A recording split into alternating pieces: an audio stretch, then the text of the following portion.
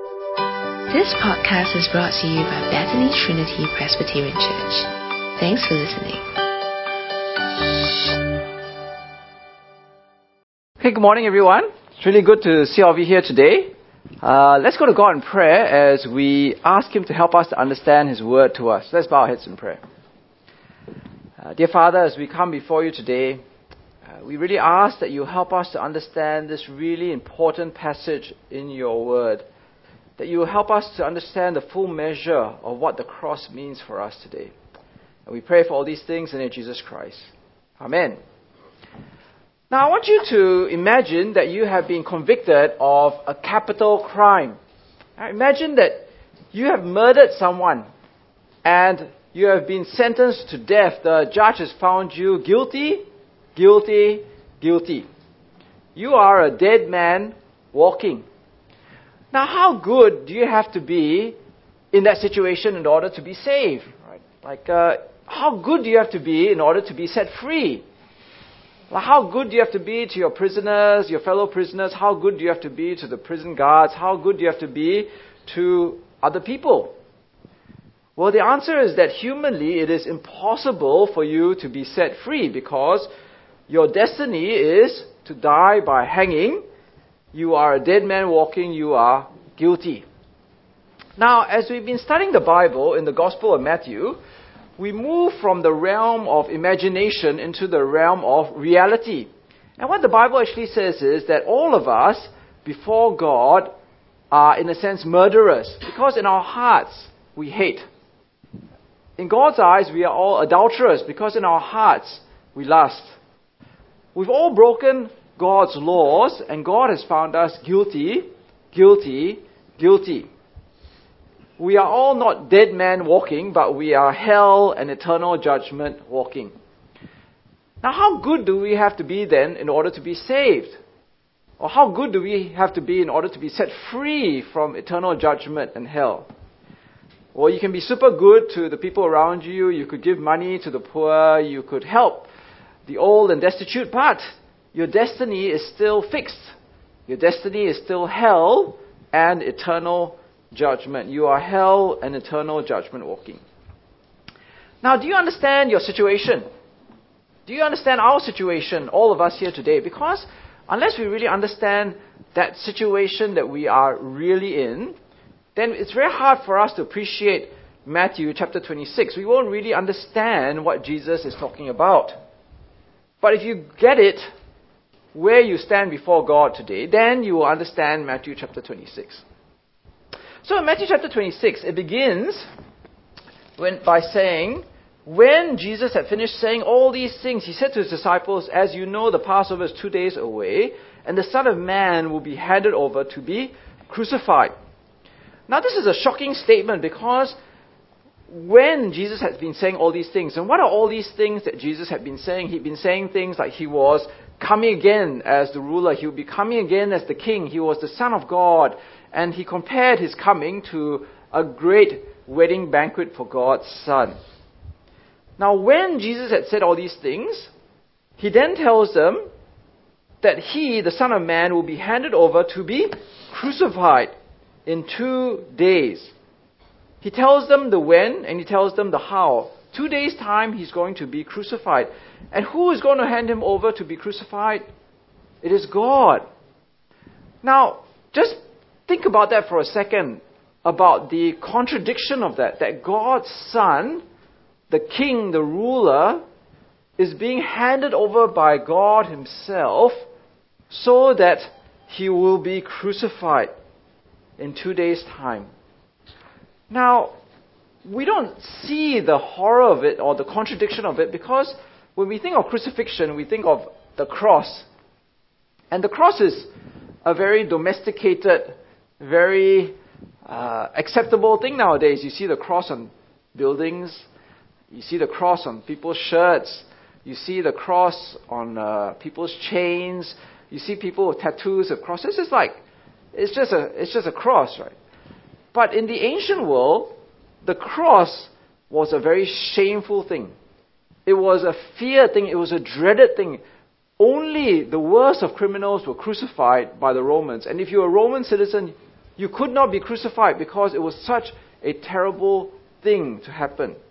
And if you were in polite society, you would not talk about crucifixion because crucifixion was such a humiliating thing. Imagine hanging there naked in front of everybody for days, suffering as you tried to gasp for breath. So the question that we ask ourselves right at this very beginning is why? Right? Why? Here is God's Son, here is God's ruler, here is God's eternal King. Why is God handing him over to be crucified? This terrible death. Right? Why would Jesus die by crucifixion? So, it then goes on in verse 3, right, where it says, Then the chief priests and the elders and the peoples assembled in the palace of the high priest, whose name was Caiaphas, and they schemed to arrest Jesus secretly and kill him. But not during the festival, they said, or there may be a riot among the people. Now you notice here that in verse 3 begins by the word then, right? Then. And the word then here is very important because it shows us that God's plan, God's handing over of Jesus, is taking place through the actions of sinful men. So here the chief priests and the elders of the people, they slyly and secretly scheme to catch Jesus, to arrest Jesus, so as to kill him. And now, that is the first step of God's plan of handing Jesus over to be crucified. But in verse 4 onwards, it tells us of exactly more of the preparation that God has in handing Jesus over to be crucified. Because it says, while Jesus was in Bethany, in the home of Simon the leper, a woman came to him with an alabaster jar of very expensive perfume, which she poured on his head as he was reclining at the table. When the disciples saw this, they were indignant. Why this waste, they asked. This perfume could have been sold at a high price and the money given to the poor. Aware of this, Jesus said to them, Why are you bothering this woman? She has done a beautiful thing to me. The poor you will always have with you, but you will not always have me. When she poured this perfume on my body, she did it to prepare me for burial. Truly I tell you, wherever this gospel is preached throughout the world, what she has done will be also told in memory of her. Now, there's a very important verse here, right? Because it says the word Bethany, which is the name of our church, right? So Bethany is actually a place name, okay? So Bethany was a small town outside of Jerusalem. And there, as the pilgrims are coming into Jerusalem to celebrate the Passover, the poorer people would stay further away because, all the five-star hotels in Jerusalem would be very expensive and taken during this time. So Jesus is there, and he's there with this guy called Simon the leper. And Simon the leper was probably someone who had been healed by Jesus, because if he still had leprosy, nobody would be having dinner with him or having a meal with him, because then they couldn't celebrate the Passover in Jerusalem. Anyway, so Jesus is there, Simon the leper's house, and they're not sitting down because, in the ancient world, they don't sit down like we do in modern days, right? They don't sit on stools or chairs, but they sort of like recline. Right? They reclined on these couches as they were eating. And this woman came in with a jar of perfume, right? It says there. And we're not talking like small perfume. When you go to the cosmetic sections in Tangs or Robinsons, you see all these small little bottles of perfume. It's like the perfume she had was like, this size of perfume, okay?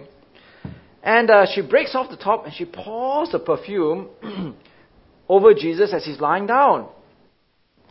Now, if I was Jesus, right, I'm not sure how I'd react to that, because, I might be a bit unhappy, because sometimes when I'm walking through these cosmetic sections in Tangs or Robinsons, these short ladies come and then they put stuff on your wrist or spray stuff on you. I really find that really irritating, right? So I can't imagine Jesus there, and then, this lady comes and pours perfume over him. Now, the disciples were unhappy. The disciples were definitely unhappy because they felt that this perfume was very expensive. And they could have sold this perfume on Carousel, right, and made lots of money and given the money to the poor. But Jesus says a shocking thing. He says, she has done a beautiful thing to me. Now, why is it a waste for the disciples and a beautiful thing for Jesus? It's a beautiful thing because of the time, right? What time is it? When is this happening? When the perfume is poured over his body. It is the time 2 days before he's about to die. And he's about to die by crucifixion. And when you die as a criminal, because only criminals get crucified, you are not given a ceremonial burial where you have the anointing after you die to prepare your body for burial. So again, God, in his sovereign plan, is preparing Jesus for his crucifixion. Because he will not get anointing after his crucifixion, God prepares to give him an anointing before his crucifixion by sending this woman to pour this oil, this perfume over his body before he goes to the cross. But Jesus says a very surprising thing. In fact, almost every couple of verses we find a surprise in chapter 26. He says, "Truly I tell you," in verse 13, "wherever this gospel is preached throughout the world, what she has done will also be told in memory of her." Now, if you were to hear Jesus at that meal at Simon the leper's house, you'd sort of think, hey, this Jesus, he's a bit full of himself, right? He's kind of got this supersized ego, right? He's like this megalomaniac. If I were to come to church, right, and I say, hey, guys, when I die, right, the gospel of Andrew Ong will be preached throughout the world, and those of you who are nice to me today, you will be remembered together with me, right? You sort of think, oh, this Andrew, getting a bit full of himself these days, right? But that's exactly what Jesus is saying, right? He's saying, when the good news, when the gospel of Jesus Christ is preached in the world after his crucifixion, this woman will be remembered. And that's exactly what happened, isn't it? Because today, 2,000 years after that particular meal at Simon the leper's house, we remember what this woman did to Jesus to prepare him before he died on the cross. So Jesus is not some supersized ego. He's not some sort of egomaniac. He must be God, because only God has that sort of foreknowledge of what's going to happen in the future. Now, like God's perfectly made plan to hand Jesus over to be crucified, all the pieces are falling into place. The high priest, the elders, they are plotting to murder Jesus. The woman anoints Jesus' body in preparation for his crucifixion. And now we see that one of his closest disciples is willing to betray Jesus. So look at what it says there in verse 14. That one of the 12, the one called Judas Iscariot, went to the chief priests and asked, "What are you willing to give me if I deliver him over to you?" So they counted out for him 30 pieces of silver. From then on, Judas watched for an opportunity to hand him over. On the first day of the festival of unleavened bread, the disciples came to Jesus and asked, "Where do you want us to make preparations for you to eat the Passover?" He replied, "Go into the city to a certain man and tell him, the teacher says, my appointed time is near. I'm going to celebrate the Passover with my disciples at your house."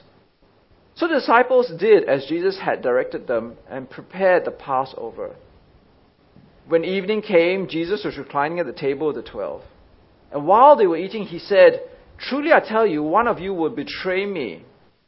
They were very sad and began to say to him, one after the other, "Surely you don't mean me, Lord?" Jesus replied, "The one who has dipped his hand into the bowl with me will betray me. The Son of Man will go just as it is written about him, but woe to that man who betrays the Son of Man. It would be better for him if he had not been born." Then Judas, the one who would betray him, said, "Surely you don't mean me, Rabbi?" And Jesus answered, "You have said so." So here we see that Judas, one of his inner circle of disciples, one of the 12, decides to betray Jesus. And Jesus says that this must happen, right? In verse 24, the Son of Man will go just as is written about him.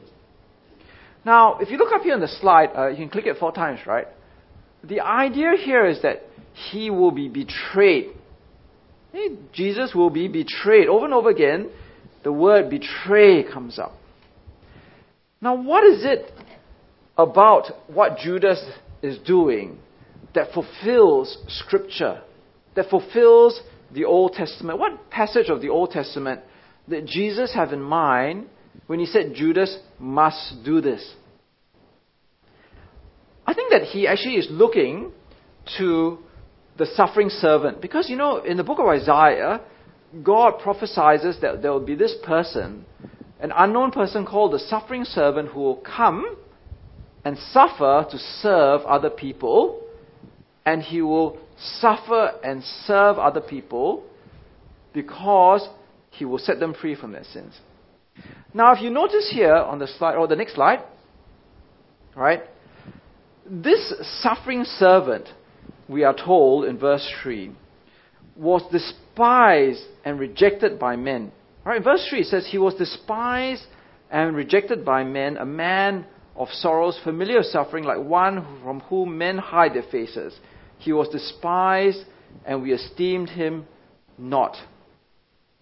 Surely he took our suffering, our infirmities, and carried our sorrows, yet we considered him stricken by God, smitten by him, and afflicted. But he was pierced for our transgressions, he was crushed for our iniquities. The punishment that brought us peace was upon him, and by his wounds we are healed. We all like sheep have gone astray. Each of us has turned to his own way. The Lord has laid on him the iniquity of us all. Now, I think this is very important because Jesus was betrayed by Judas. How much did Judas receive for betraying Jesus? It says there, 30 silver pieces. Now, when you think about it, the next slide, 30 silver pieces is actually not a lot of money. It is actually the price of a bull. So that means that in a sense, what Judas exchanged Jesus, the Son of God, the Christ, the ruler, the king, was for a bull, right? So, it's like, you can imagine the comparison, right? The price of a bull is the cost of the Savior, Jesus Christ, the eternal King. And I think that's why what Judas did fulfills what Isaiah 53 is talking about. The suffering servant was not esteemed very highly. The suffering servant was despised. And that's exactly how Judas treated Jesus. He didn't esteem Jesus very highly.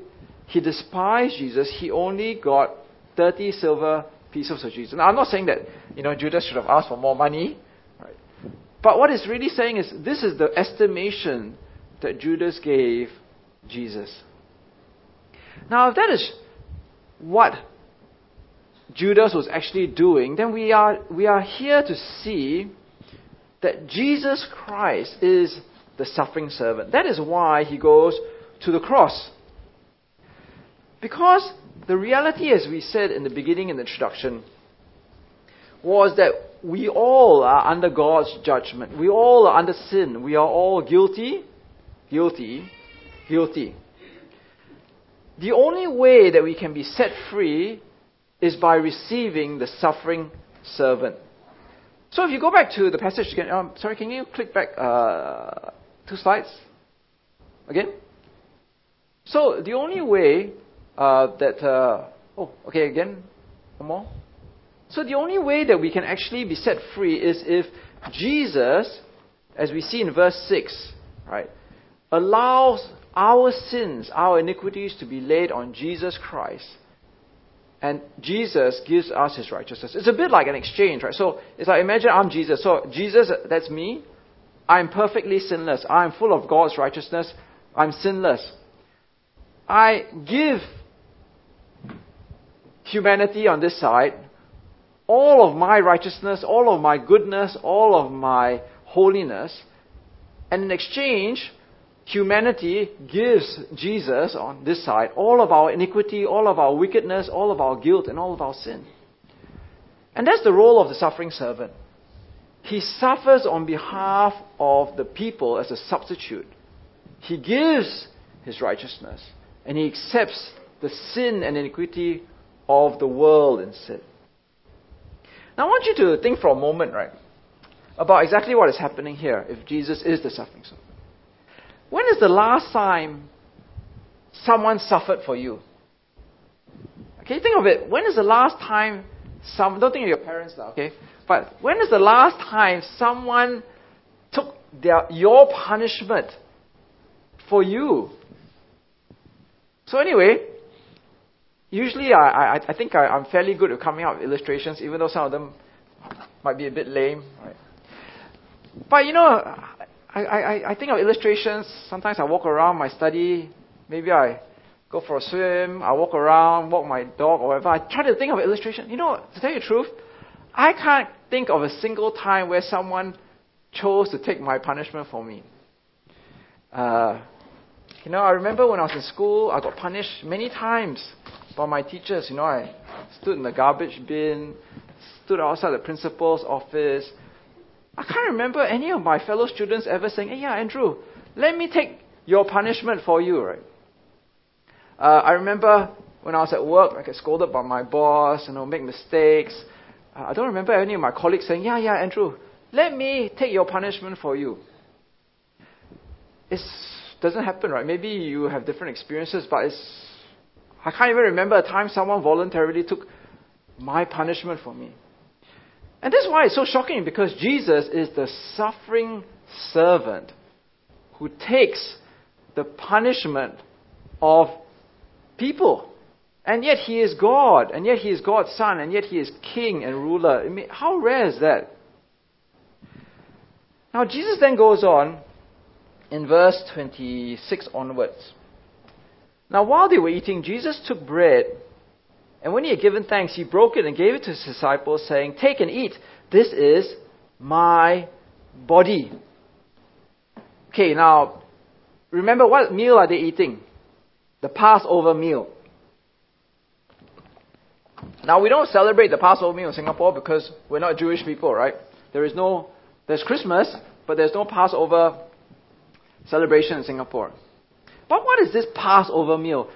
I mean, Jesus could have died in 364 other days. Why is it this Passover meal is so important that he should die after the Passover meal? Now, we're going to spend a bit of time talking about Passover here because it's so important. And I think many times we don't understand it. Right? So, the very big event in the Old Testament is the Exodus, right? The Exodus in the Old Testament is, in a sense, equivalent to like crucifixion for us, right? It's like the big event in the Old Testament, right? It's a really big event, which the Jews remember all the time. And the Exodus and the Passover celebrates the last miracle that God did to set his people free from Egypt and bring them to the promised land, right? So this is the last miracle. Like, this is the straw which broke the Pharaoh's back and allowed them to go up to the promised land. And what was this miracle that God did? Well, God told Pharaoh and all of Egypt that the firstborn of every family living in Egypt would die. The firstborn of the animals, the firstborn of the families, they will all die.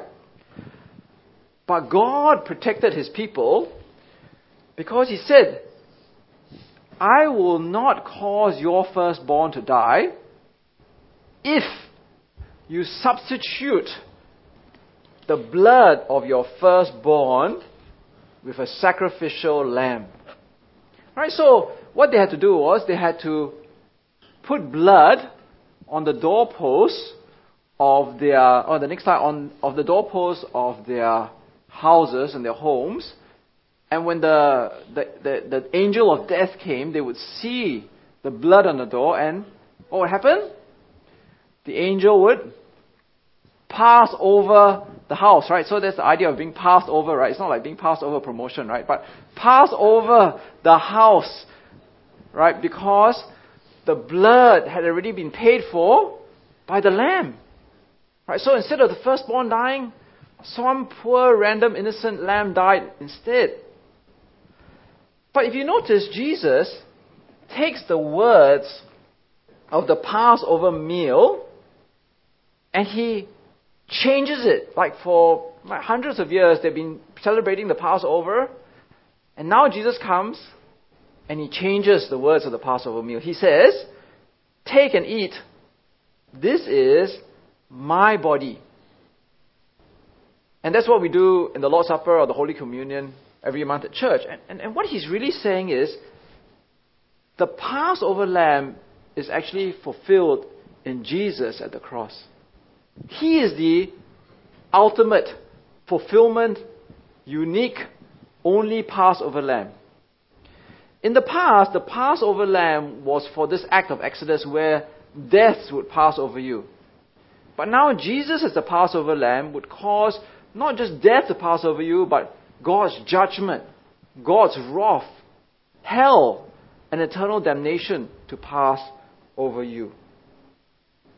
Now, that's really remarkable, right? Because what he's saying is, his death on the cross is necessary because all of us require hell and eternal judgment to pass over us. Jesus here is basically substituting himself for us. His blood, in a sense, is on the door of our houses so that hell and God's wrath passes over us. Now, he goes on to say in verse 28 to 29. Verse 27. Then he took a cup, and when he had given thanks, he gave it to them, saying, Drink from it, all of you. This is my blood of the covenant, which is poured out for many for the forgiveness of sins.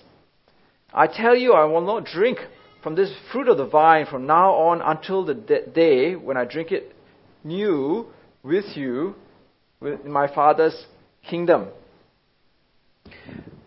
So, Jesus' death on the cross is the suffering servant dying in substitution. He is the Passover lamb. But Jesus says there's one more thing, right? He takes the cup. So apparently when they celebrated the Passover meal, they drank 5 cups of wine, right? So I guess you feel pretty happy after that. So Jesus probably here is using either the 4th or the 5th cup of wine. And he says that actually he is bringing the blood, right? His death on the cross is bringing blood, the blood of the covenant, which is poured out for many for the forgiveness of sins. Now, blood is always a symbol of violent death, right? That's what, when you see blood, that's what you're supposed to see, okay? You're supposed to see violent death. So here, we actually see that Jesus' blood fulfills, I guess, the covenant with Moses, right? So, if we are thinking at a deeper theological level, Jesus' death on the cross fulfills the suffering servant, it fulfills the Passover lamb, now fulfills the covenant with Israel. Because in the next slide, is that passage on Exodus 24? Yes, so in Exodus 24, the people use blood to seal the covenant with God, right? So Moses got up early the next morning, and he built an altar at the foot of the mountain and set up 12 stone pillars representing the 12 tribes of Israel. Then he sent young Israelite men, and they offered burnt offerings and sacrificed young bulls as fellowship offerings to the Lord. Moses took half the blood and put it in bowls, and the other half he sprinkled on the altar. Then he took the book of the covenant and read it to the people. They responded, "We will do everything the Lord has said. We will obey." Moses then took the blood and sprinkled it on the people and said, "This is the blood of the covenant that the Lord has made with you in accordance with all these words. So, in the ancient world, when you have a binding covenant, it is bound by blood. Right? Usually the blood of some poor chicken or lamb or goat, right? So the blood seals the covenant. But here Jesus uses his own blood, his own violent death on the cross, to bring about a covenant or a contract where you now have forgiveness of sins. A covenant between you and God where if you believe in Jesus, he is contractually bound to forgive you of your sins. Now, this is amazing, right? So the next slide. Okay, next one. Okay, so you can see just how theologically full the crucifixion of Jesus is. Right? He is the suffering servant. He suffers and dies to take our sins on him. He is the Passover lamb. He sacrifices himself so that hell and condemnation passes over us. He dies a violent death so that his blood is given as a contract between us and God that we will be forgiven of our sins. Now, not too long ago, someone from our church invited me to speak to one of their friends, an overseas colleague, and they wanted to know about Christianity, and I was really happy to speak to him. It's one of those conversations that I really enjoy. So we met out in a cafe, and he had a really sincere attitude. He had all these no-holds-barred questions, right? Like he had a whole list of questions about Christianity. He's from another country. So he asked me some hard questions, and one of the questions he asked me was, he said there's a man that he really respected. And this man was the Prime Minister and founder of his country. And this is not Singapore, okay, so don't get the wrong idea, okay? So he's not Singaporean, and he's not from Singapore, he's overseas. And he said this man, who he really, really, really respects, is not a Christian. Was not a Christian, this man has since died. But he was a good man. He was a very, very good man. So he asked me this question. He said, will this man go to heaven? So, I could feel the stress and sweat and everything. And I was like, I don't think so. I don't think he'll go to heaven. And then this man was really shocked. And he said, why not? And I said, because, I said, this man doesn't have a substitute. I said, if he doesn't have a substitute, then he has to pay for his sins himself. And if he has to pay for his sins himself, he will face judgment by himself. He doesn't have a substitute because that is what Jesus does, I said. He substitutes himself for sinful people. And because this very good man who you really respect, who was the Prime Minister of your country, he didn't have a substitute, he will have to face judgment by himself. And I think that's the whole point about the crucifixion, right? Is Jesus substituting himself as the suffering servant, as the Passover lamb, writing this contract of forgiveness for us.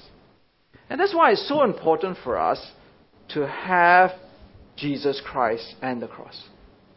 Because without Jesus Christ and the cross, who is going to pay for your sins? Who is going to face judgment for you except yourself? And you will still be in your sins and still be guilty before God. So in conclusion, what is the best Passover you have ever received? Right, so, you've done something bad, or something bad's going to happen to you, right? Or you really expect something bad is going to happen to you. But then, for some miracle, that bad thing passed over you.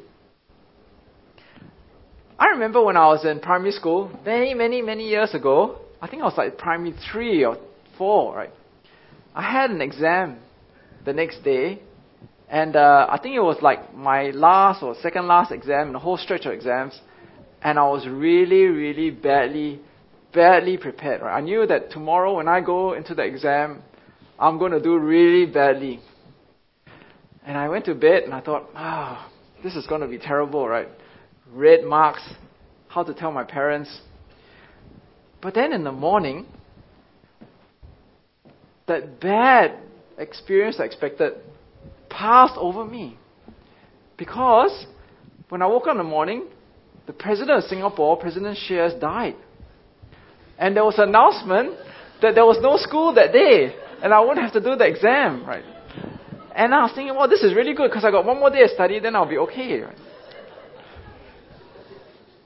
Now, I mean, I think that's quite funny or whatever, but the reality is that when we think of Passover, what Jesus has done for us on the cross is a million times greater than that, right? That actually we all need a Passover because the bad event that's our destiny in front of us is condemnation, hell, God's wrath, and we need a Passover. Right? We need to be passed over that, and that's why the crucifixion is such good news, right? The gospel, Jesus says, the gospel that is preached right around the world is about the cross of Christ and His crucifixion, because He suffers as our suffering servant. He takes our sins, our iniquities on Himself. He's our Passover lamb. He died. His blood was shed. His violent death was shed on our behalf. And there is a promise of a new contract, a new covenant between ourselves and God, where when we believe in Jesus and we accept Him as our suffering servant, as our Passover lamb, we receive total forgiveness of sins. Okay, let's go to God in prayer. Dear Father, as we come before You today, we pray that You will help us to see the wonderful sovereign plan that You had, that You chose to hand over Your Son Jesus to die on the cross by crucifixion, a terrible, terrible death. And dear Father, we pray that we will see the full significance of the crucifixion for us, that each and every one of us here need to accept the crucifixion of Jesus on our behalf, because He is our suffering servant. He is our Passover lamb. By His blood, we have received the promise, the covenant of the forgiveness of sins. And we pray for each and every one of us here indeed that we will be passed over by the destiny of hell and eternal condemnation, because we received the death and crucifixion of Jesus on the cross. And we pray for all these things in the name of Jesus Christ. Amen. Thanks for listening to this podcast brought to you by Bethany Trinity Presbyterian Church. For more information, visit us online at busypc.sg.